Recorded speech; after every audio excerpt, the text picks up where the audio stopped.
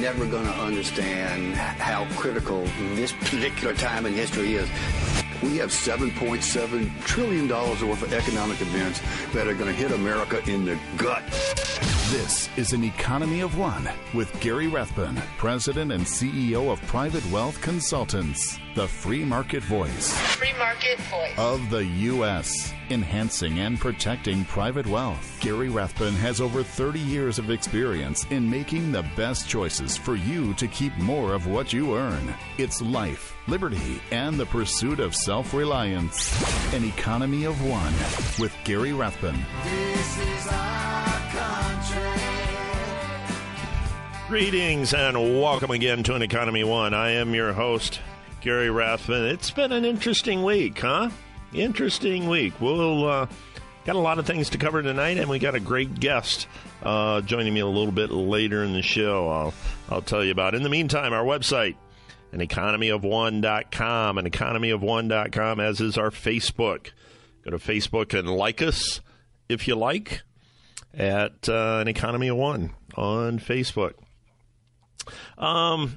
Before I get into some of the other stuff this week, I'll talk about the President Obama's State of the Union address and stuff like that a little later. And at the bottom of the hour, John Tamny, author of the book Popular Economics, economic editor for Forbes and RealClearMarkets.com, be joining me. And you won't want to miss that. But, you know, the market is having an interesting year so far. Wild swings, a lot of volatility, a lot of negativeness in the market. And most of the pundits out there, most of the people that comment on that are attributing it to China. China's economy is going to have a hard landing, as the economic phrase goes. And I wanted to address that a little bit because it's not all China in my mind. Certainly China is going through some tough times. They're essentially experiencing what we experienced in 2008. They got credit issues over there, debt to equity issues. Their currency is collapsing, and they're sending all kinds of mixed signals. One day, they depeg their currency from the American dollar. The next day, they start supporting it. The day later, they let it weaken. So it's all over the place, and that's typical of a collectivist state. You got a guy in charge clear at the top and a committee, and everybody afraid to tell the truth to people above them for fear they'll lose their head, literally. And so it's causing a lot of ripple effect around the globe. There's 7% growth in GDP each year for the last several years is coming to an abrupt end, and there are many who say, me included, that 7% is cooking the books. They're more likely running at somewhere between 1 and 3% growth in the GDP. So it's not all that it seems, and this reinforces what I've been telling people, that I'm not concerned about China taking over the world. They are the second largest economy, second by a long ways. They're nowhere near the size of our economy. A few weeks ago, maybe a month ago, the IMF said that they would allow the yuan, the Chinese currency, to be part of the special drawing rights. Everybody felt that was the end of the dollar's dominance in the world, no longer going to be the world's reserve currency. Well, we see what's happening. The numbers just aren't holding up. They've been less than honest about their numbers for quite a long time, and the dollar keeps getting stronger. Now, the movement in our market is kind of a circle. They tie it to China, which we've just talked about. They tie it to oil. Oil is still hanging down there in non-profitable levels. And guys like me tie it also to the dollar. As the dollar gets stronger, oil gets cheaper. virtually all oil around the world is traded in dollars. So as the dollar gets stronger, you need fewer of those dollars to buy a barrel of oil, and consequently, oil appears to be cheaper. Now, this week was the first week that we started exporting crude oil. Really kind of a non-event, not a big deal in the overall scheme of things. I think it will help America long term, but not a big deal for all the political hoopla around it. But the dollar is the key, I believe. Strength of the dollar. Now, that being said, as monetary policy comes out of the Fed, as regulatory policy comes out of the government, they're doing everything they can to screw up the economy in the name of helping the economy, and we'll touch a little bit more on that later. But one of the indicators, one of the things that you need to become familiar with is kind of an archaic term. Nobody talks about it much anymore. It's called the velocity of money.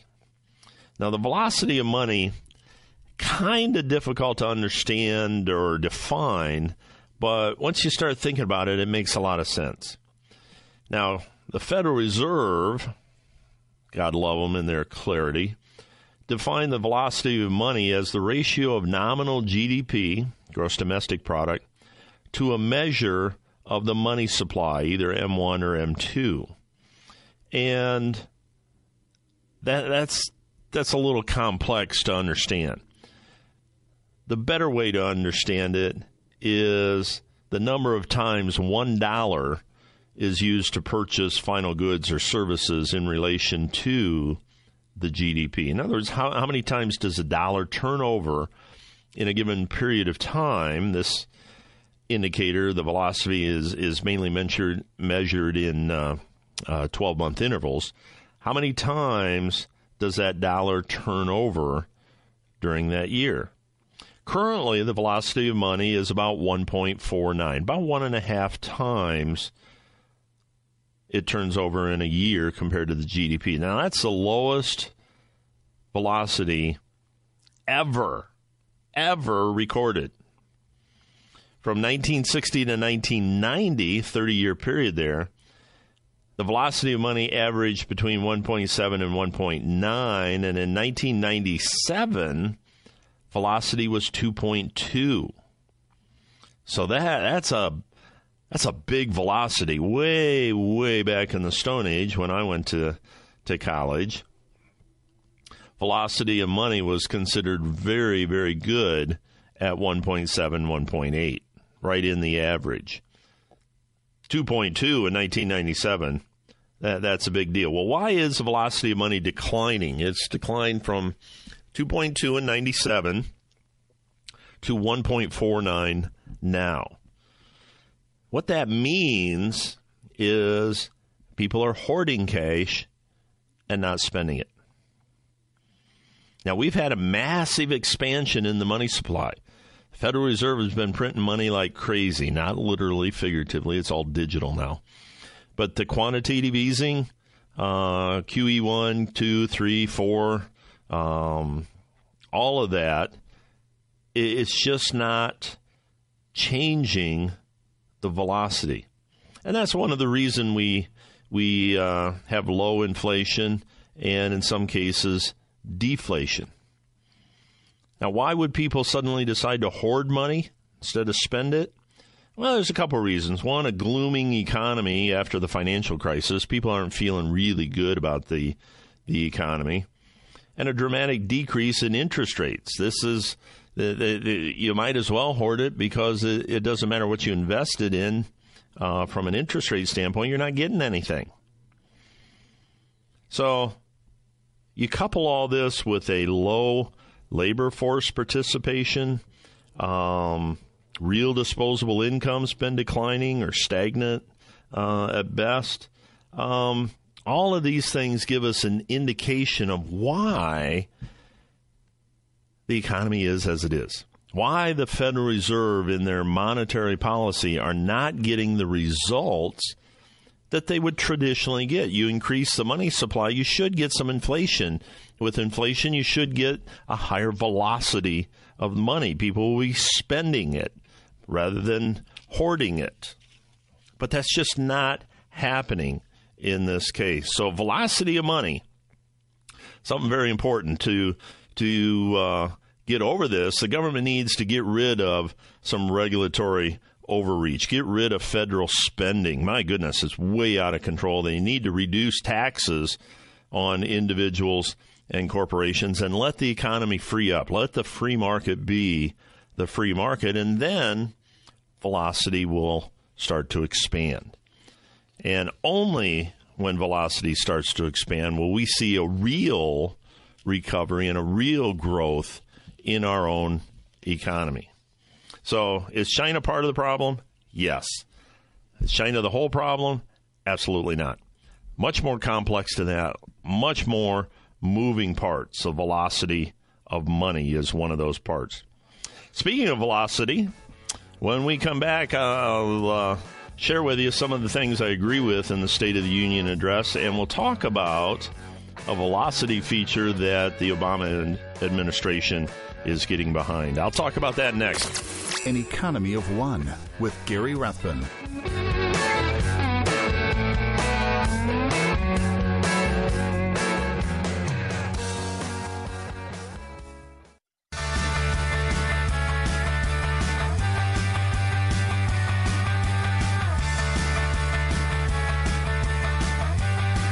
Back to An Economy of One with Gary Rathbun. You know, I don't know about you, but I got to tell you, I couldn't do it. I couldn't watch President Obama's State of the Union address this week. I had difficulty reading the transcript. Now, no big secret, I'm jaundiced. I understand that. The good news is it's his last one. Bad news is he's still got a year to go. And executive orders are going to be pouring out of the White House like we've never seen before, I believe. But in reading through the transcript, I did agree with a few things in his State of the Union address. Most of it I didn't. I mean, it's clearly a legacy building kind of message, and his undying supporters in Congress will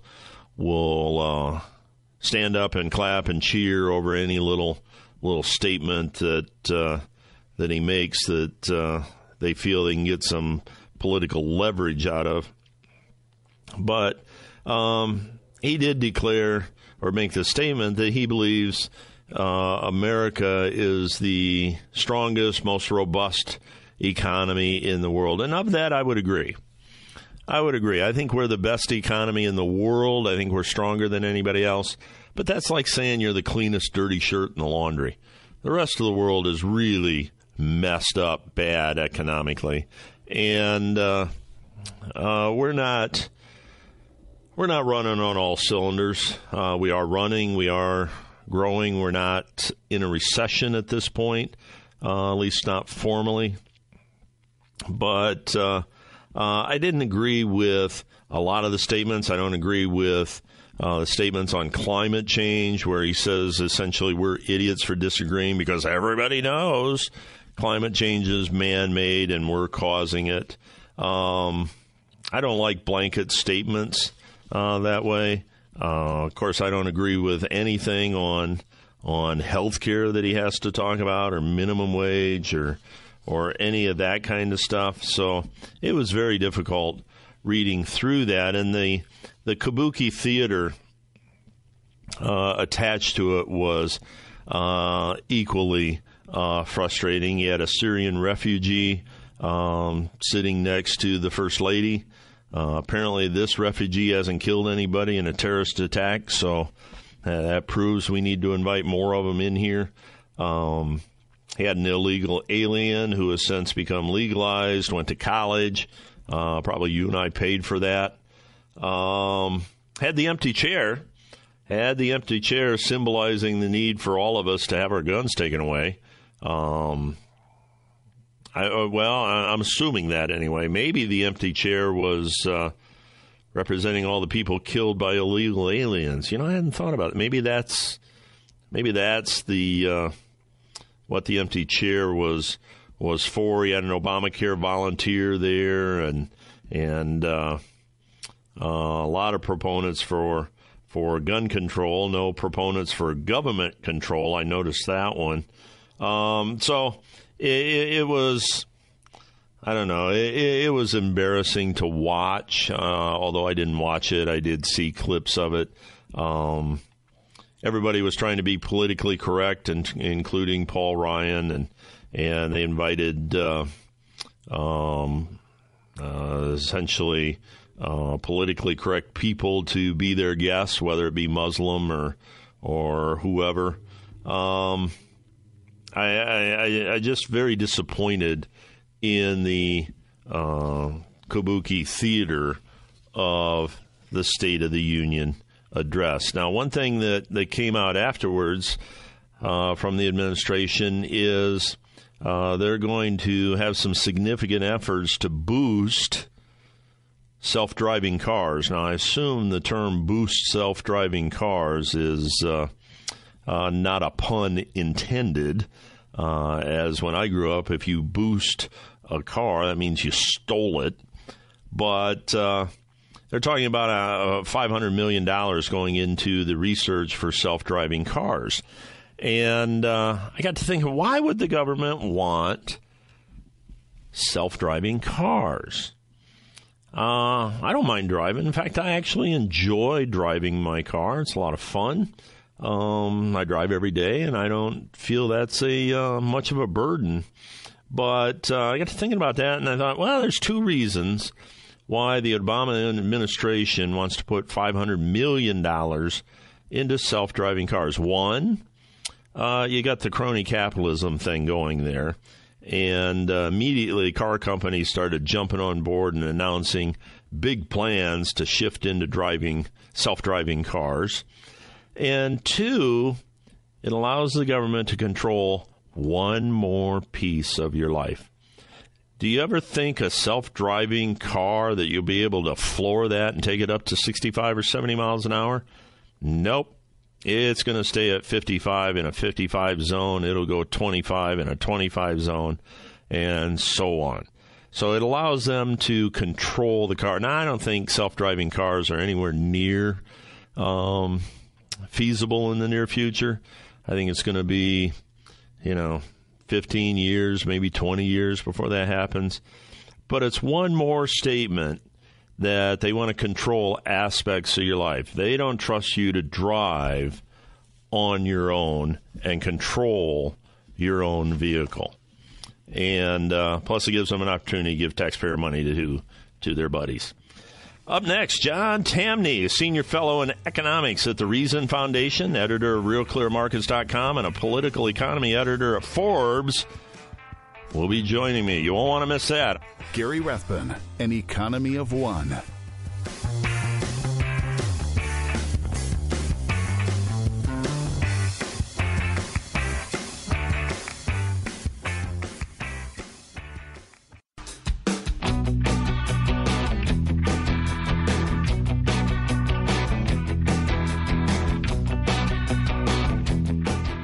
Back to An Economy of One with Gary Rathbun. Joining me now is John Tamny. He's a senior fellow in economics at the Reason Foundation, editor of RealClearMarkets.com, and political economy editor at Forbes. He's the author of the book, Popular Economics, What the Rolling Stones, Downtown Abbey, and LeBron James Can Teach You About Economics. One of my favorites. John, welcome to the show.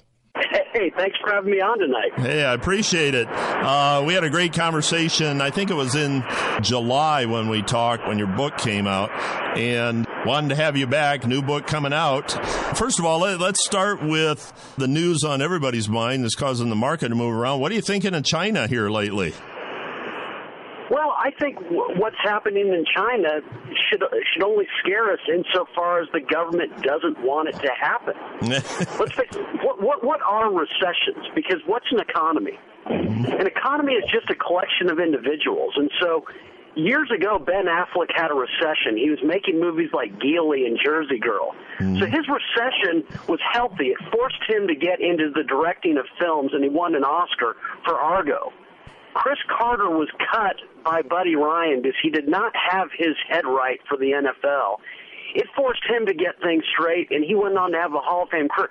Recessions are very healthy. They're just a sign of the individuals within an economy fixing what they're doing wrong. And so a stock market correction is the same thing. It's just the market's way of rearranging who has access to capital. So it's very, very healthy. So in trying to delay what the markets are trying to do and trying to keep, to basically blunt the market's message, the Chinese government is making what's healthy much, much worse because it's delaying the arrival of buyers who must fill in for the sellers who want out, who want to rearrange where capital's going. So this correction is healthy. Government's just making it much worse.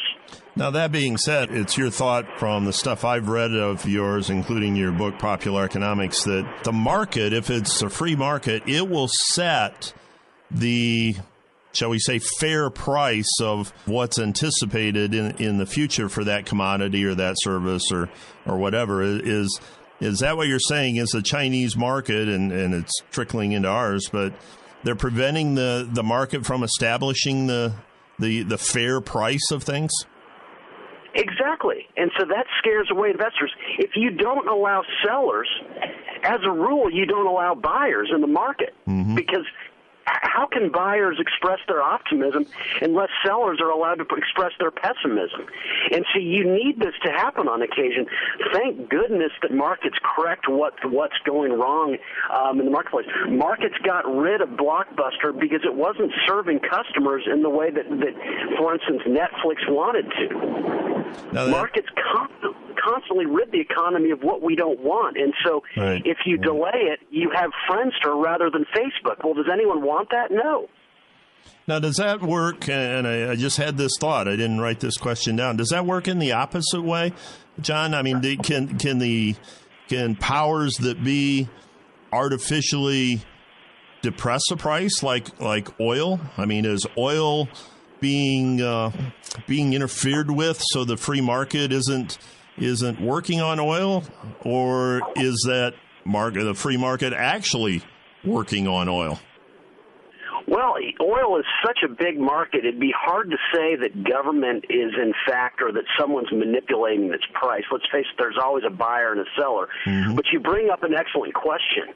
Why was oil suddenly out of nowhere expensive in the early 2000s when it had been so cheap in the 80s and 90s? Right. Well, it's fairly basic, and I talk about it in my book. This was government error.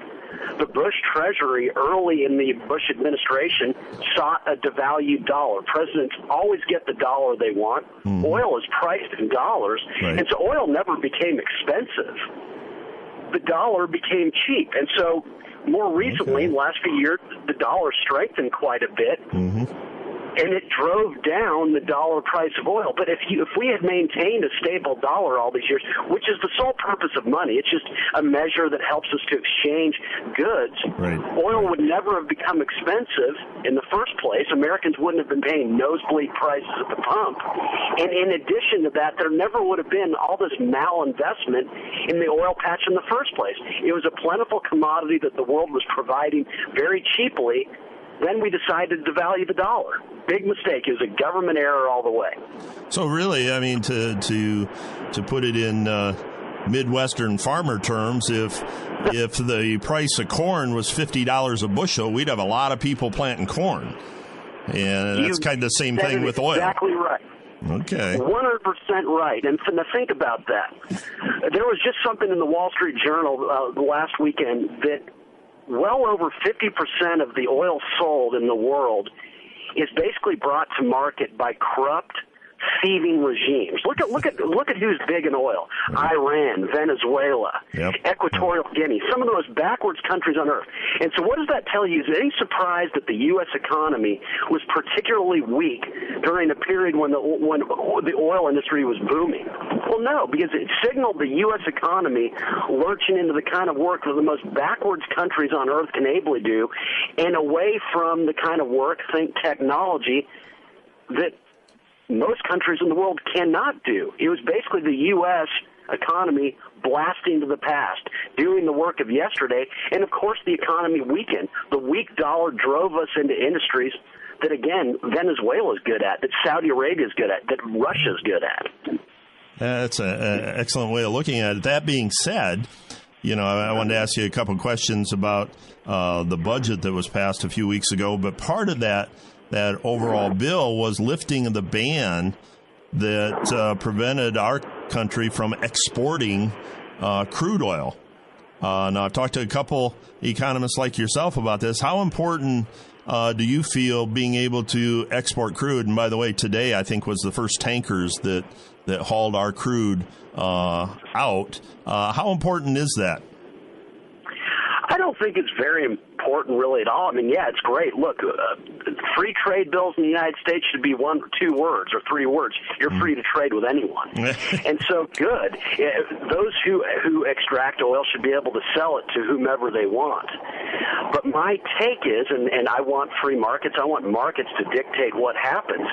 But what I believe is if the dollar had been stable all these years, oil would be very cheap. It'd be, more like $10 to $20 a barrel.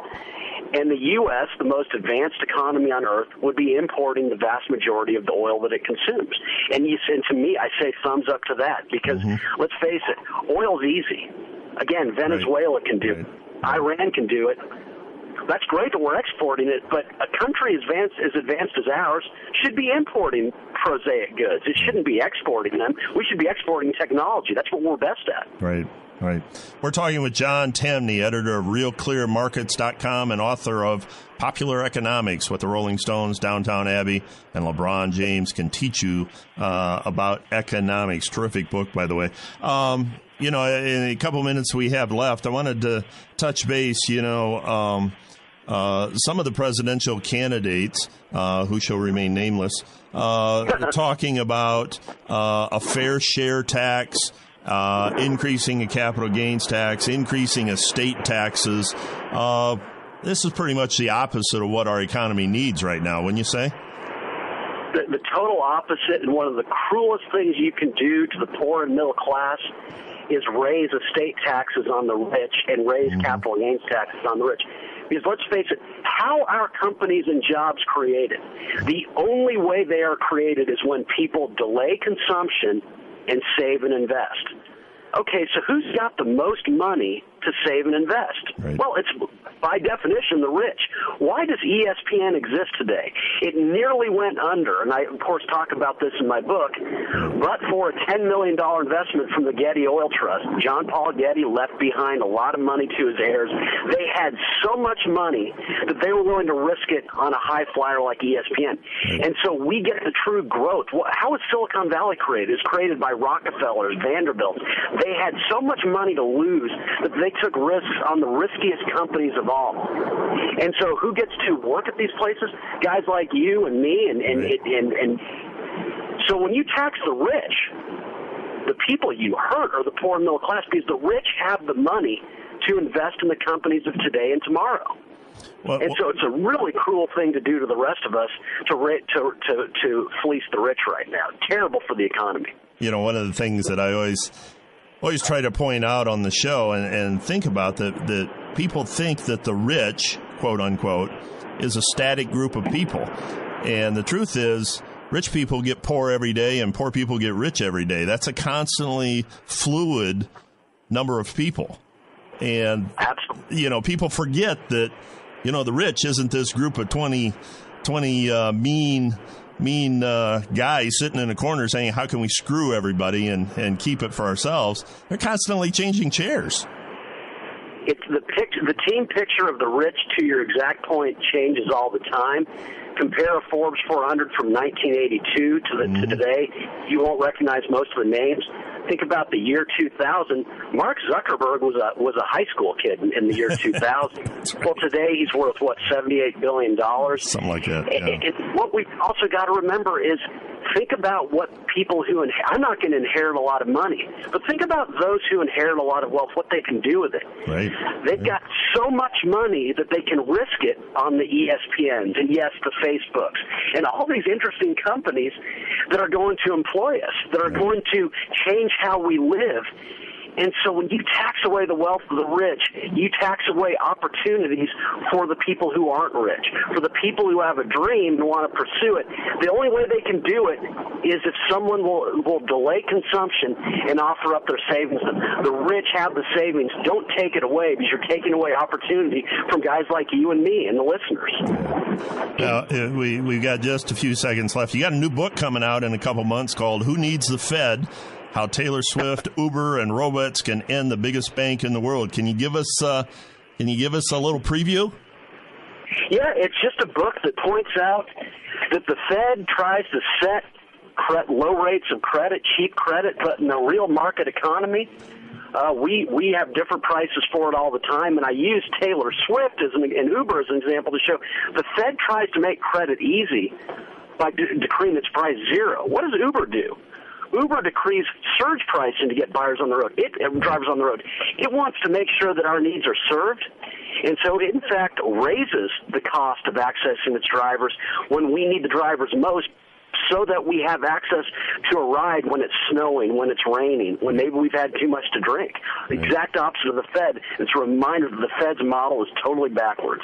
Absolutely. I can't wait to get my copy of that, John, and I hope that we can tap you on the shoulder again when that comes out and talk about it. Your book now, Popular Economics, I agree with some of the reviews on it that you're kind of the modern Henry Hazlitt that wrote Economics in One Lesson. Terrific book, very readable. I gave it to all my employees to read, and really enjoy your work, and appreciate you spending a little time with us today. Oh, thank you so much for having me. You're so kind to have me on, and any other time you'll take me, I'm glad to do it. It's nice to talk about these things. I really appreciate it. Well, thank you very much. We'll chat again soon. You be well. Yes, you too. Thank you so much. Thank you. We've been talking with John Tamny. He's the editor of RealClearMarkets.com and author of Popular Economics, What the Rolling Stones, Downtown Abbey, and LeBron James can teach you about economics. Up next, a miracle from the free market, just what John was talking about. We'll talk about that next. An Economy of One with Gary Rathbun.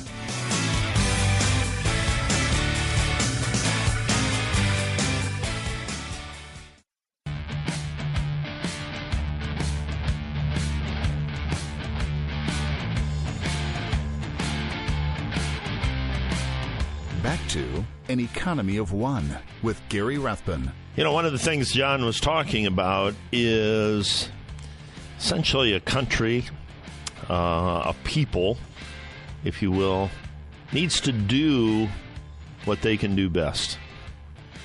Recently, this last week, I read an article that illustrated exactly that concept coming out of Israel.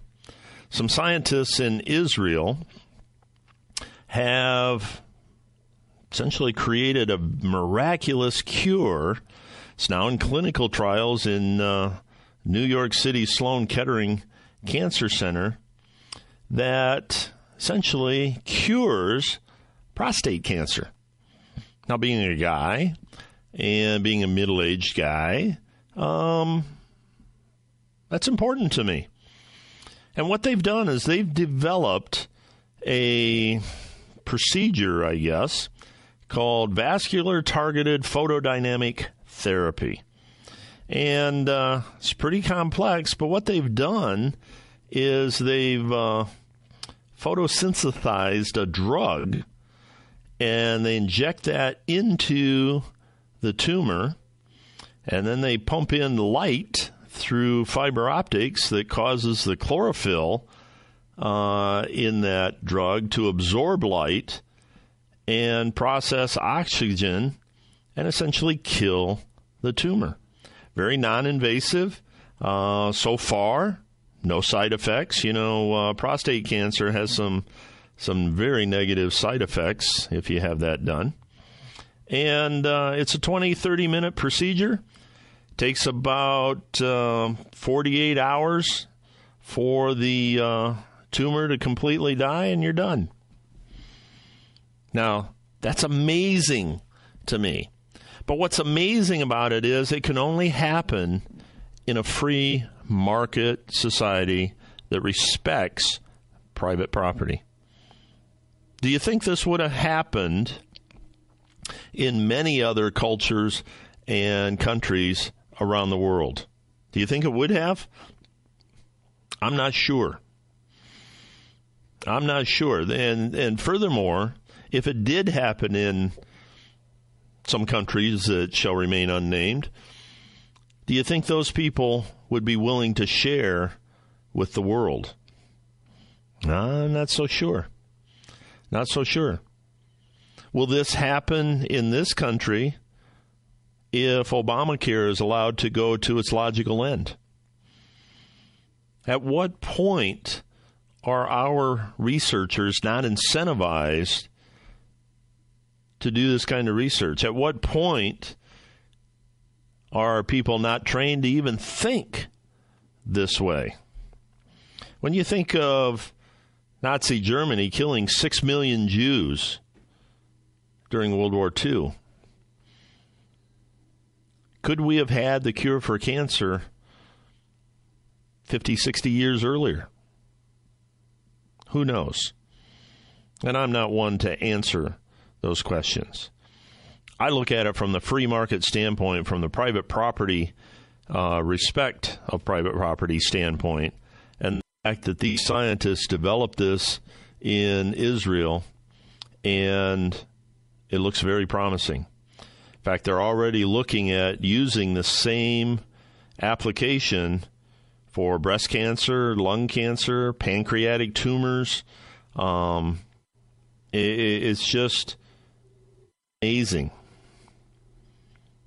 Too many of those cancers are a death sentence. You get pancreatic cancer, you're not going to have a good day. It's going to be very, very negative. But the point I want to make is, one, it has to be a free market to develop this kind of stuff. Has to be a market that respects private property. Has to be a culture that is willing to share with the world. Very exciting stuff. Very exciting. And now for some sad news, my friend. This is truly devastating news. I've saved it till the end. Apparently, if we don't do something, and do something soon, we could have a shortage of chocolate. I know. It kind of takes the will to live out of me. I don't know about you, but cocoa, as you know, is developed mainly in Guyana and the Ivory Coast. They supply most of it, and we've had some bad weather for several years, got some disease in the plants, got poor farming methodologies, lack of fertilizer, that kind of stuff.